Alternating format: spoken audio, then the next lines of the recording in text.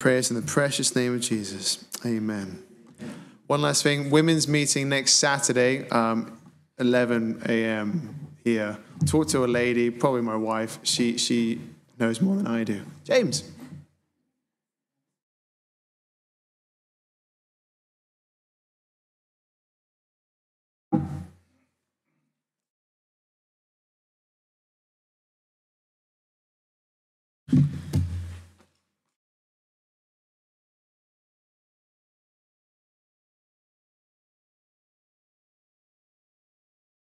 Preaching. Good to be back. I love this church. Love the people in it, well, because you are the church. And the message today is taken from Acts 18. However, before I read from Acts 18, I've actually titled this Carry On Speaking. And you remember the old Carry On films, but this isn't going to be a comedy and it's not going to be salacious, so you can rest okay. But before I go into this,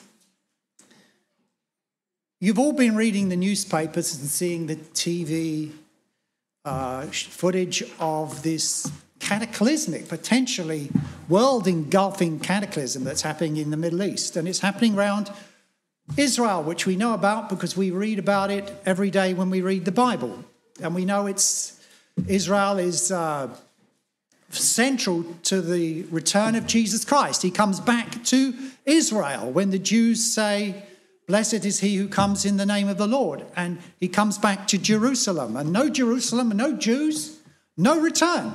Because he comes back specifically when those conditions are met and are enduring.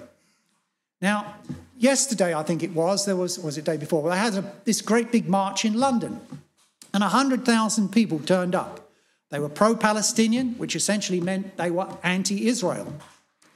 And they were one of the big chants is from Palestine, from the river to the sea. And that really means no Israel. So you had 100,000 people who were anti-Israel, proclaiming that they wanted the elimination, in effect, of Israel. So they were proclaiming, in effect, they didn't want Jesus to return. And this was happening through the capitals of a lot of cities. They've been banned in some places. And it is the sentiment of more than just those 100,000. There were many others that were probably at home and so on who have that same sentiment. So we are living in this time when the whole world is focused upon, at least for the moment, focused upon this tiny little nation, which is about the size of Wales or something. It's got about 8 million people. 20% of them are Arabs anyway, are Muslims. There's some Arab Christians as well. And suddenly, the Americans involved, Iran's involved, the biggest sponsor of terrorism, probably in the world today. And so on, and it all focused upon this. And it started, as you know, by this incredible demonic, satanic attack upon people living in around the Gaza area, where the Hamas militants and terrorists went and slaughtered babies and people having parties and you name it, and it was brutal, incredible brutality. And so we're witnessing at the moment something of not only political significance, geopolitical significance, but spiritual significance. Because the intent of all the pro-Palestinian people, and a lot more, is essentially the elimination of Israel. Now, that's spiritually strategic. That's not just their opinion. They are united on, they can be disunited on everything, but they will be united on one thing: that Jesus doesn't return. And this is quite common. There is in world history. Remember, Herod and Pontius Pilate, they hated each other. But they drew together and became friends when it came to Jesus and putting him to death or getting rid of him. And it's exactly the same. There is this latent anti-Semitism because salvation is of the Jews. And we are saved because our salvation, as Jesus said, came from the Jews. And Jesus returned as King of the Jews back to the Jews. And we are meant to make them jealous so that they would repent and come to know him as well. And you cannot get away from this centrality of Israel in the end times. Very, very important. So we're living in spiritually very, very significant times. What will happen as a result of this conflict? Well, I don't know. But because I know loads and loads of believers are praying for Israel at this time. So before we go any further, can we just pray that God's purposes, his overruling would take place? Because this is so important. Father, I want to lift Israel before you, Father. Father, this is a nation that you have created. You've ordained it. You've spoken about it a multitude of times in the Bible. And we know, Father, your son Jesus is returning to Israel, to the Jewish people, and that may not be far off. And now perhaps the devil feels his time is short and he doesn't want to watch prophecy fulfilled in front of him because he knows the end result. He knows what's on the last page. And Lord, so we just call upon you to protect Israel at this moment from all the strategies of the enemy, all its viciousness, all its hypocrisy, Lord, all its violence, all its inability to think straight and cleanly and righteously. And we just call upon you, Jesus, to send your hosts in here to overrule everything that has happened, Lord, and protect the nation of Israel to the glory of your holy name, Lord. Amen. Okay, that's a bit of what the devil is doing, but what we have prayed for, what we have spoken to the Lord, is for him to come in. And it's on speaking that I want to really talk about today. But I want to mention something right from the beginning, and that is a little while ago, a week or two ago, I had a dream, a very clear dream, very short dream, but so clear that you realize somebody's trying to speak to me. And it was the Lord trying to speak to me. And you know it's the Lord because in the dream you see things that cannot have come from you because they were beyond your experience, beyond your feelings, beyond your emotions, beyond your imagination. So it cannot have come out of your soul and out of your mind.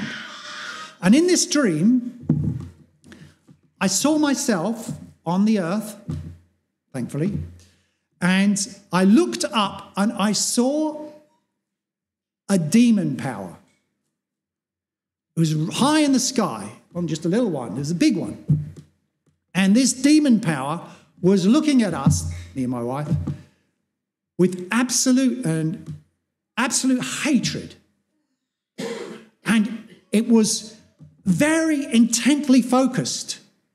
And it was cold and hard and malign. And it's almost like difficult to put into words its character. But it was directed towards me. I saw myself in the dream, it was directed towards me. And I, in the dream, proclaimed the name of Yahweh above this demon, right? Thought, do the right thing, even in my dream, because I was very conscious in this dream, though it was clearly a dream. And I proclaimed that the power of Yahweh was far greater than his power, the power of the demon. And I found great comfort in that. And I proclaimed the name of Yahweh. And that was the end of the dream. I felt better, but it was the end of the dream, and I probably woke up a little while after that. Since then, life has been very, very difficult. It's not that I stood against the demonic, but God was warning me in advance that a lot of demonic power would be directed against us. And I was to proclaim the name of Jesus as the antidote, because he is the overcomer. He is the one who has rendered the devil powerless in some sense on the cross, because he'll eventually eliminate the devil completely. It really occurred to me that if I hadn't had that dream, lots of things would have happened in my life, because I started to find my thoughts were going all over the place. Things weren't happening with fluency anymore. My wife had incredibly difficult times. Everything seemed to be opposed to us. There was this tendency towards getting sullen and downhearted and, the usual Ds, depression, dejection, disillusionment, dispiritedness, and all those sort of things started happening. If I hadn't had that dream, I would have thought, well, this just happens to people anyway, because it's just all part of life. But it wasn't just all part of life. And it occurred to me that a lot of the time in our lives, things happen to us, in our minds, our spirit, our soul, in our lives outside us, in our families, that are actually caused by a malign being, a demonic being. But unless we can see that and discern that, we will not know that that's the truth, so we will not be able to combat it. And we will not be able to give some sort of explanation of what is happening to us. So we might end up living under it for quite some time. So it may be really important. I would really urge you to seek God, to say to him, oh God, is there anything in my life or what's affecting me from the outside that I have simply accepted as an ordinary part of life, which actually is the malign intent of a demonic being? Because it happens all the time. And I was, and be careful, because a lot of stuff that may seem to be right may be wrong. I was reading in Acts, and I turned to Acts 16, and actually Acts 16:16. This is a very interesting thing. You may have got there, may not. I'll read it out anyway. Now it happened that as we were going to the place of prayer, this is the place of prayer by the river where Lydia was, you probably know the story, a servant girl having a spirit of divination met us, who was bringing her masters much profit by fortune telling. Following after Paul and us, she kept crying out, saying, these men are slaves of the Most High God, who are proclaiming to you the way of salvation. And she continued doing this for many days. But being greatly annoyed, or provoked, as some versions said, Paul turned and said to the spirit, I command you in the name of Jesus Christ to leave her. And it left that very moment. All right, that ended him up in lots of trouble. But can you see that the demon spirit was telling the truth? These men are slaves of the Most High God, who are proclaiming to you the way of salvation. Now, unless Paul, and he wasn't instantly provoked or instantly annoyed, well, eventually he did realize that there's something wrong here, folks. I mean, you'd think this girl was doing him a favor, because she was like advertising that he was a man of God who was going to tell them how to get saved. Great. And can you imagine now that they'd started a church? Paul hadn't had this stuff. And then she'd come into the group, and she must be a prophetess. So she would have been recognized in the church as a prophetess, but she had a spirit of divination. She was telling the truth, but the truth was not from God. And that is really important. That's why discernment in these things is so important. Paul had that discernment. Now, Peter had that discernment, I think, in Acts 5 with Ananias and Sapphira. You find a situation where Ananias and Sapphira come and they said to Peter and the apostles, we have sold this piece of land, and this is how much money we got for it. We're going to give it to you. Now, selling a piece of land, giving it to the apostles say, well done, that's really great. What a fine servant. And Ananias and Sapphira were converted in times of difficulty. When the church was first being born, there was hostility from the rest of the Jews and potentially hostility from the Romans as well, who had put the leader of this sect, Jesus, to death on the cross. So he'd shown courage and commitment. But he'd lied. He had got more for the land than he admitted. And he lied to the Holy Spirit. Peter discerned that. Now, just imagine somebody comes into your church and says, look, I really want to bless you. I've sold my car, my house, my boat, my jet, or whatever else, and I want to give you all this money. Fine, but you know, or you don't know that he's lying. He's just giving you half of it, or 2/3 of it, or whatever. And you think this man is really committed. He's sold something really precious to him, worth an absolute lot of money, because he wants to sacrifice it to Jesus Christ. What a believer. And you end up with people like Ananias and Sapphira, or Ananias at least, in a position of respect, veneration, perhaps eldership in the church. But he'd lied to the Holy Spirit, and it cost him his life. He spoke, and he died. Peter spoke out the truth. Ananias died. Well, there's power in words, isn't there?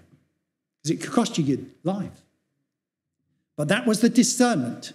Because what would have happened in the time of the biggest move of God in the history of the world, you would have had a lie from an evil spirit. Why has Satan filled your heart at the very center of the most important move of God ever? So, discernment about what is happening in your life and those around you counts enormously. Because Ananias seemed to be doing a great thing. This girl with a spirit of divination seemed to be doing a good thing. But they were actually demonically led. So always ask, always seek discernment about everything. Not everything that glistens is gold, as they say. Okay, it's just a little diversion to begin with. Now, Acts chapter 18.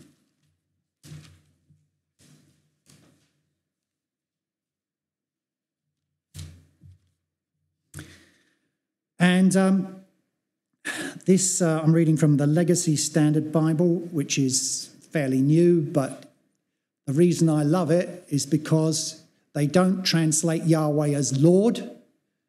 They translate it as Yahweh. And God said to Moses, by this name Yahweh, I want to be remembered through all generations. And I always was amazed that they always translate it Lord. It's not Lord, it's Yahweh. Anyway, that's why I read from this version, because that's important to me. Right, Paul has just come from Athens, okay? After these things, he departed Athens and went to Corinth. And he found a Jew named Aquila, a native of Pontus, and his wife Priscilla, who had recently come from Italy, because Claudius had commanded all the Jews to depart from Rome. He came to them, and because he was of the same trade, he was staying with them. And they were working, for by trade they were tent makers. And he was reasoning in the synagogue every Sabbath and trying to persuade both Jews and Greeks. But when Silas and Timothy came down from Macedonia, Paul began devoting himself completely to the word, solemnly bearing witness to the Jews that Jesus is the Christ. And when they resisted and blasphemed, he shook out his garments and said to them, your blood be on your own heads. I am clean. From now on, I will go to the Gentiles. Then he left there and went to the house of a man named Titius Justus, a God-fearer, whose house was next to the synagogue. And Crispus, the leader of the synagogue, believed in the Lord with all his household. And many of the Corinthians, when they heard, were believing and were baptized. And the Lord said to Paul in the night by a vision, do not be afraid, but go on speaking. That's the carry on speaking bit. And do not be silent, for I am with you, and no man will lay a hand on you in order to harm you, for I have many people in this city. And he stayed there 1 year and 6 months, teaching the word of God among them. Now, Paul goes into the synagogue, he preaches for a while, and he ends up being resisted. By the way, he goes in there, and what he's essentially is speaking. The reason I'm entitled this carry on speaking, because that's really what I want to talk about. God actually said to Paul, despite the fact that he was being resisted, carry on speaking. He wasn't going to be detracted by the hostility, by the animosity, by the disagreement of his own people, the Jews in the synagogue, and also the God-fearing Corinthians, Greeks. And he then says, do not be silent, because there is a tremendous pressure on him to be silent because they don't want him to speak. Essentially what the devil is saying to him, and he says it many times in effect throughout the whole of Acts, shut up! Don't want to hear this stuff. If we go look at a few places in Acts, we find out whole crowds, whole cities were in uproar because Paul was speaking. And then they started speaking, and what they were speaking, what Paul was speaking, was diametrically opposed. But the reason I chose this passage of Scripture is this. For I have many people in this city. Because I was sitting and praying, and saying, well, Lord, James Pete, the pastor, he has asked me to speak. What shall I speak about? I don't know. Can't think of anything just as well, because then I'm dependent on the Lord. And it came to me, for I have many people in this city. And he was thinking of Cambridge. I was thinking of Cambridge. I don't live in Cambridge, right? So I don't automatically think of Cambridge. But I have many people in this city. And you know what it is like when you know a truth, right? You know, for example, God loves you. And then one day God says to you that he loves you. But when he says it, there's a power with it. And your eyes are opened. And you've got tears in your eyes and you're overwhelmed. And suddenly you say, well, now I know that God loves me. Well, actually, you knew it beforehand, but suddenly he's made it real, very real. And that's what he did with me over this little phrase, for I have many people in this city. And I knew that there are thousands of people in this city whom God is going to save. And he is going to be saved because God's people are going to speak. Look at the two things he says to Paul, because Paul's afraid he's going to get beat up like he's been beat up everywhere else. He'd been warned that afflictions waited him in every place he went to. Do not be afraid. So what's forbidden? Fear. Do not be silent. What's forbidden? Silence. God has many people in this city, and it requires that God's people like Paul and all those Christians who are with him, are one, they are not afraid to speak. They are not going to be silent, because all the pressure of the enemy is to silence you. He can't deceive you. He will silence you. He silenced many of the churches because they've gone into sort of wokedom and all the rest of the stuff. So they're not even speaking out the true gospel of Jesus Christ. They've gone into compromise. They've been silenced. As far as the Lord is concerned, they're not saying anything, a lot of them, that is having any impact into getting people saved. They become seeker-friendly in the wrong sort of way. Now, the thing about words is this: I can talk to you and it can have no impact at all. Other people can talk to me, can have no impact at all. But when you're speaking spiritual stuff, the words have a tremendous impact. And this is what we have to grasp about our words. They are not just words. Nobody gets converted by just words. For, says Paul, for I am not ashamed of the gospel, for it is the power of God for salvation to everyone who believes, to the Jew first and also to the Greek. For in it, the righteousness of God is revealed from faith to faith. So that when you speak spiritual stuff, Christian stuff, biblical stuff, in it, the righteousness of God is revealed. And you are letting loose a power. Okay? And that power is something that can open the door of faith into somebody's heart.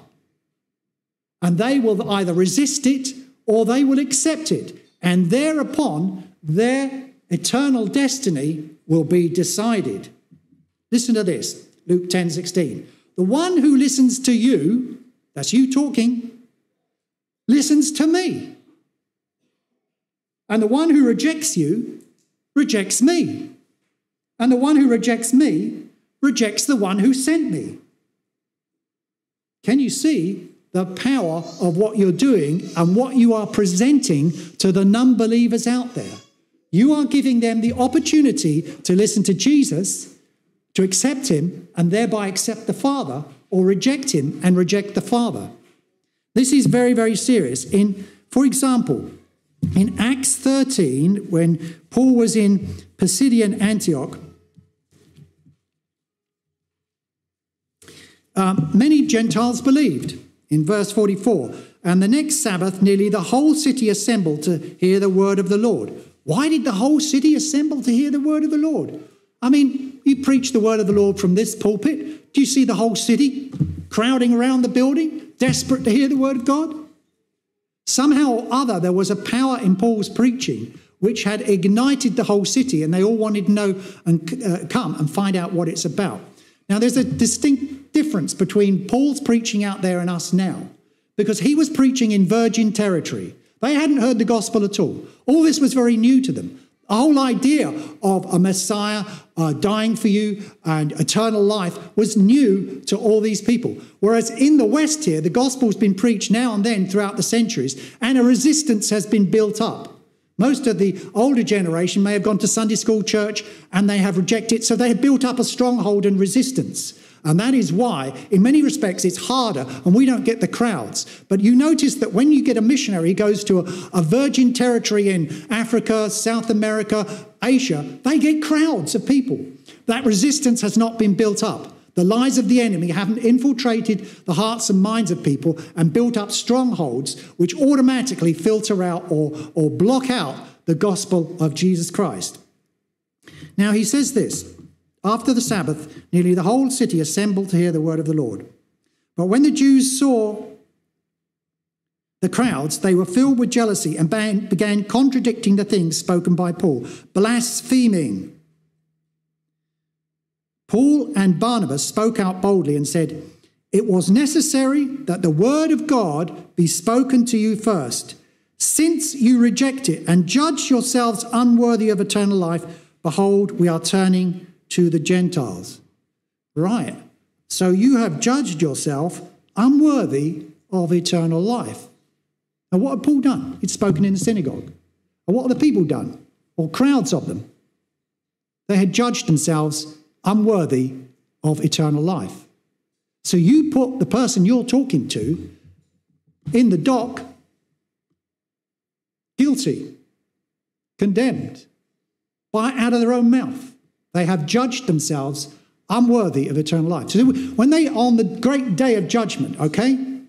Now we know that God sends people to hell. He does specifically say into the fire prepared for the devil and all his angels. That's God's ordinance, his command. But he's only doing it because they have judged themselves unworthy of eternal life. So they're going to be standing up there and said, well, actually, I have no right to be in heaven because I resisted everything and judged myself unworthy of eternal life. If they turned to Jesus, they would have become worthy of eternal life because all their sins would have been forgiven. They would be accepted into the family of God. So when you speak the gospel to anybody, you're putting themselves, and remember, you're speaking with power, the power of God, the power of righteousness, which will actually convict them of their sin. You are putting them in a position where they can judge themselves worthy of eternal life by accepting Jesus or unworthy of eternal life by resisting him. It's an incredibly important, crucial, and powerful thing you are doing. So when you speak, power goes forth. You are actually, people are being asked, in effect, whether they want to go to heaven or hell. We're asking them to give up their lives, to take on the lordship of somebody they don't know, but they can read about in the Bible, and accept their present life is hostile to God and detrimental to their lives. We're assassinating their pride and their self-esteem. So can you see that what you're doing is that you're doing something? People would rather give up anything than give up their life to Jesus. You're asking them to make the biggest decision they ever could do, the most costly decision they ever could make. And the consequences of that, you either will declare yourself worthy of eternal life or unworthy of eternal life. You become then agents of God's judgments. And there's quite a lot of proof of this. But first I want to just emphasize the power of speaking again. Because the Bible says, for example, the sword of the Spirit, which is the word of God, that's spoken. Okay? And it also talks about the in Isaiah 55, it says 55:11. So will my word be which goes forth from my mouth. It will not return to me empty, without accomplishing what pleases me and without succeeding in the matter for which I sent. Now, hang on a minute. That means that they're not just going to hear words, are they? They're going to get convicted. They're going to get, because the word of God will accomplish that for which it was sent. That means if they apparently pay no attention, it doesn't make any difference because God is putting them on the spot. They're going to hear. Now, and when they hear, once they've heard, and it's the word of God is there in them, and that's why Paul explained things to people for months on end sometimes, and then he suddenly stopped because they had resisted, but they only resisted because they'd heard and didn't like it and judged themselves unworthy of eternal life.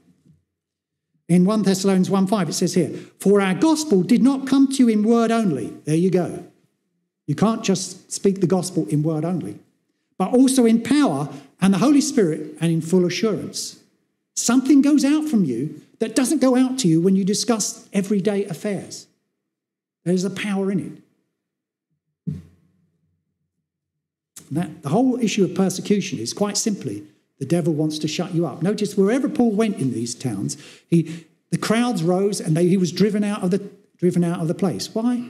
Because speaking the gospel is like devastating for the devil, because you're robbing him of his goods. You're showing the people that he's not in charge. He is losing his authority and his power over people. And the full number of Gentiles is growing and growing and growing. And when that full larger number of Gentiles comes in, it's all part and parcel of Jesus' return, which is curtains for the devil. Now, one thing that Paul did say, I'm going back to Acts 13:49, which is sort of illustrative of this. And this shows the importance of speaking, the sheer solemnity of it all. And the word of the Lord was being spread through the whole region. The word of the Lord was being spread through the whole region. Notice that power. It got spread throughout the whole region. But the Jews incited the God-fearing women of prominence and the leading men of the city and instigated a persecution against Paul and Barnabas and drove them out of the districts. Shut up, Paul and Barnabas. Get rid of them. Get them out of our district. Why? Because what you're saying is too powerful for us. If you stay here, your word will go through the whole region. It was too late. It already had. However, they cannot stand before that word. So notice this, that when you speak the word of God, you are letting forth a power. Now, they instigated persecution against Paul and Barnabas, drove them out. But, this is Paul, having shaken off the dust of their feet against them, they went to Iconium. Notice that phrase, having shaken off the dust of their feet against them. This turns up a bit later. But I want to, actually in Acts 18:6, it again says that Paul shook out his garments against the people, I think in Pisidian Antioch. And in Ephesus, in Acts 19:8, it says this, and after he'd entered the synagogue, he continued speaking out boldly for 3 months. Gives them plenty of time, make sure they heard, reasoning and persuading them about the kingdom of God. But some were becoming hardened and were not believing, speaking evil of the way before the multitude. He left them and took away his disciples, reasoning daily in the school of Tyrannus. Okay, he left. In effect, shook out his garments. He'd been with them quite a long time. Now, listen to the words of the Lord. Matthew 10:14. Whoever does not receive you, nor heed your words, as you leave that house or that city, shake off the dust of your feet. Truly, and look, listen to the consequences of this resistance. He doesn't say, oh, well, maybe we'll come back in a few years' time and they may be more amenable.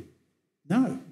When he'd shaken off the dust of his feet and they had resisted and they had blasphemed, they had set up a really strong opposition. This is the consequence. Truly I say to you, it will be more tolerable in the land of Sodom and Gomorrah in the day of judgment than for that city. He's talking about the day of judgment. He is saying that these people have had their chance. And that's a very important thing. Because when you talk to people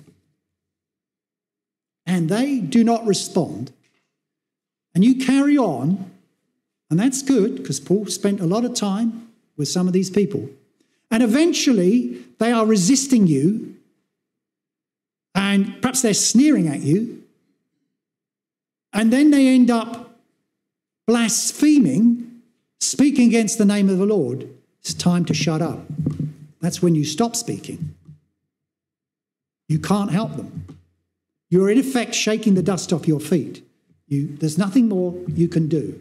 You have to leave them to God. Don't waste your time talking with people who have resisted and are blaspheming the name of the Lord. There comes a time when you do have to stop speaking and you go and speak to the rest, because there's a plenty of people and there may not be that much more time. Do not waste your time. Those people have judged themselves unworthy of eternal life. But notice, you were the agent of that judgment. You spread abroad the gospel. You put them under conviction of some sort, whatever they may think. They would not resist and stir up and instigate crowds if there was no conviction in what you were saying. Who cares whether Paul comes along in a tiny little synagogue, in a tiny little street, in a corner of Corinth, and starts speaking stuff that most of the Greeks in Corinth haven't a foggiest what it means? Who cares? But why does the city get stirred up? Why is there a persecution beginning? Why are they dragged before magistrates? There's something happening here that's going far beyond a few words. So that's the power of speaking. You can stir up a hornet's nest. And remember when Paul was in Ephesus? And he got so many people converted in the region that Demetrius, the silversmith, says, well, we're not selling so many idols anymore. This is an outrage. And he gathers together his friends. They create a great stir. Soon the whole city is in uproar. They drag him before the magistrates, and the magistrates say, we know this. We've got to calm this riot down, because if the Romans hear about it, and the Romans hated social disorder, they'd be here with their swords, and we'd be in real trouble. So you think, well, Paul he wasn't even blaspheming their gods. He wasn't robbing their temples. And they admitted that.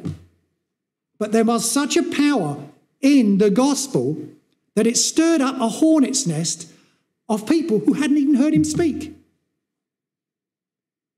So that is the type of tsunami that can actually happen when you speak the gospel. You do not know how much power is in your words. It may appear to be just words to you, but if it's the gospel going forth as God has directed it, then the consequences can be enormous. And it's the same with miracles.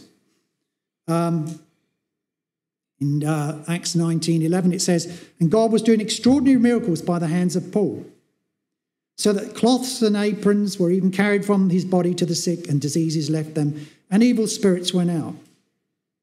Okay, and they still were not believing. Remember in Lystra, where he heals a man who hadn't walked at all in his life. He was lame from birth. And they all thought he was Hermes, and Barnabas was Zeus, and they were going to make offerings to him, and they were all enamored of them and thought this was fantastic. The gods have come down in human flesh, and soon people came along and stirred up the crowds against them, and he was stoned and he had to flee. Well, why? He'd done a great thing and he gets stoned for it. It's ridiculous. But listen to what Jesus says. Woe to you, Chorazin! Woe to you, Bethsaida! For if the miracles had been performed in Tyre and Sidon, which occurred in you, they would have repented long ago in sackcloth and ashes. But it would be more tolerable for Tyre and Sidon in the judgment than for you. And you, Capernaum, will you be exalted to heaven? You will be brought down to Hades. See, the gospel goes with signs following. You preach, signs follow. People then resist what they can see. Now, given they've resisted what they've heard, they are saying they will go down to Hades.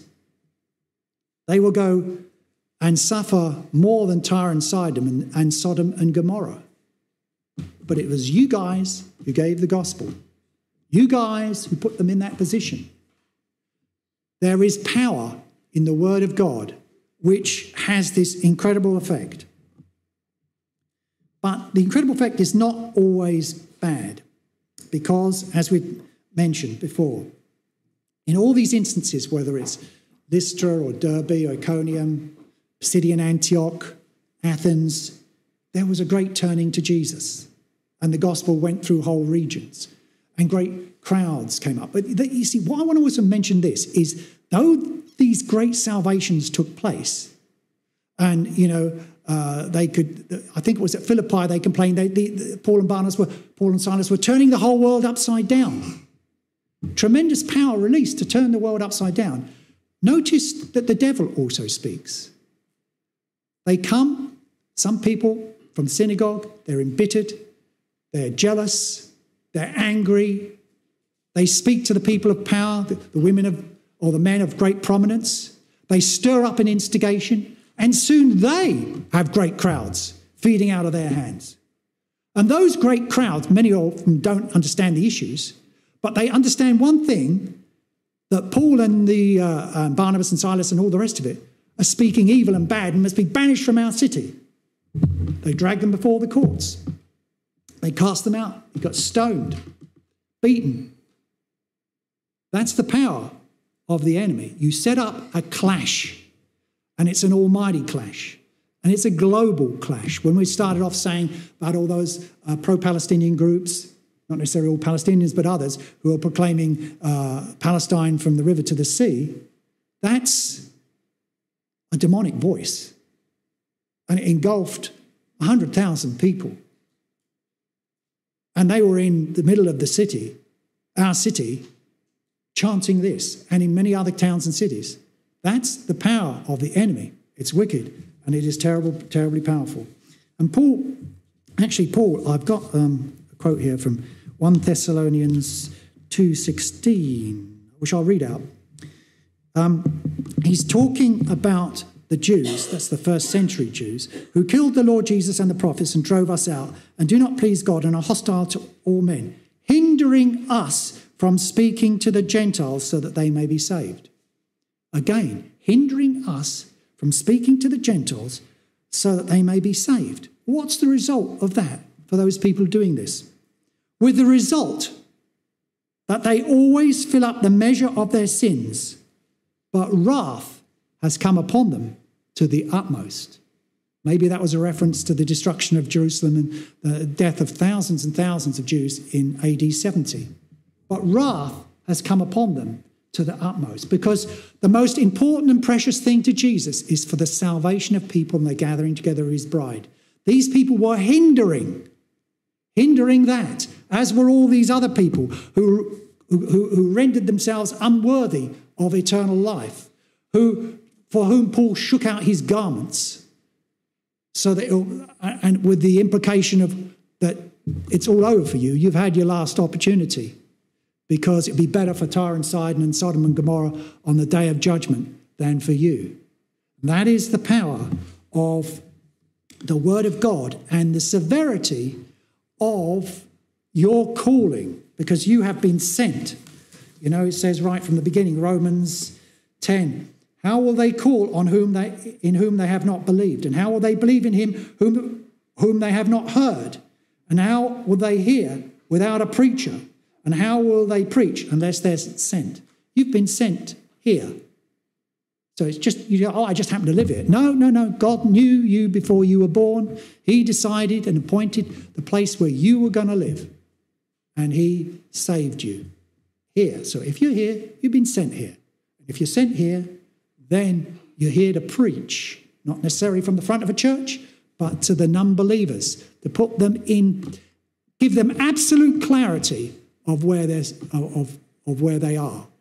It's very important. If you don't speak, power does not get let loose. But the devil will speak. He's speaking in the schools. He's speaking in the churches. He's speaking in Parliament. He's speaking in the council chambers. He's speaking in the media and through the media. And it's had a devastating effect upon our nation. And what's happened to the mainstream churches? Well, they've shut up. They agree with the people who speak against the Lord and his righteousness. They've been shut up. Might as well have been driven out. Well, in this case, he did that early on them. He infiltrated them. And it says in Jude, but people have secretly crept in who have turned the grace of our God to a license for sensuality. Well, that's been amply played out in today's society. So we're in desperate times. But you can actually defeat the enemy at the gates. It says so in Isaiah 58. There you go. So it's not too late. Now, there's plenty of other verses I could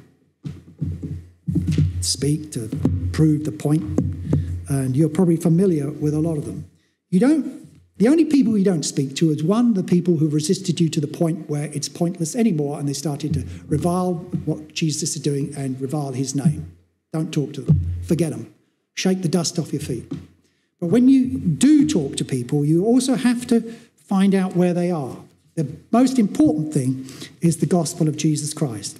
But when Paul actually went to Athens, these people didn't know anything about the Torah, didn't know anything about the Bible, didn't know anything about the God of the Hebrews. They loved their philosophical ideas. They were Epicureans and Stoics. Says, well, there were quite a lot of them there in Acts 17. And Epicureans basically meant that you lived for pleasure and you avoided pain, and Stoics thought that the good life was accomplished by being virtuous. And Paul comes along, and this he explains to them. He explains to them, I know there is a God in heaven. In verse 24 of Acts 17, he says, the God who made the world and all things in it, since he is Lord of heaven and earth, does not dwell in temples made with hands. And he says he gave life to all people and so on and so forth, appointed their times and the boundaries of their habitation in case they might seek for him and grope for him. But then he goes on and says, and that we're the offspring of God, but then God overlooked our times of ignorance and is now commanding all men everywhere to repent. Nasty word for an unbeliever, because he's fixed a day in which he will judge the world in righteousness through a man whom he determined, having furnished proof to all by raising him from the dead. So Paul gets right back, even though these Greeks, and even though you're in a city where Greek philosophy, secular humanism, man is the measure of all things, predominates, they are without excuse, says Paul in Romans 1, because you can see that God exists, his divine nature and his attributes, by that which has been made. That is the argument that Paul uses here. And then he goes on to say, but now why is Christianity true? I can prove to you God is there. Why is Christianity true? It's because Jesus rose from the dead. Now, Paul had living experience of that because he'd met the Lord. And you could go and ask apostles, and 500 people, it says in 1 Corinthians 15, I think, had seen the Lord. And you could probably in those days go and talk to them, and you'd have their personal testimony. Luke begins his gospel and the book of Acts by saying, I've considered all these things and got real proof so that you may know the certainty of what we've said. But the point is this, there is always a living testimony to the fact that Jesus rose from the dead, because the Holy Spirit convicts people that Jesus is alive and he's risen from the dead. So though they may turn around and say to you, oh yeah, well that was thousands of years ago. How on earth, we can't go and ask all these people, these eyewitnesses now. You don't need an eyewitness now, mate. You've got the testimony of the eyewitnesses, but do you want to know? You ask him whether he's risen from the dead. And that's when they shut up. I've constantly done this with Muslims. I said, well, if you really want to know, ask Jesus if he's risen from the dead. That's the end of the argument. I've actually asked them to do something that they don't want to do in case it's true, because it is true. So you meet people where they are and you speak to them graciously. And it says there's loads of parts of Scripture where it talks about how we are to speak. And we are to speak with grace, with kindness. Let your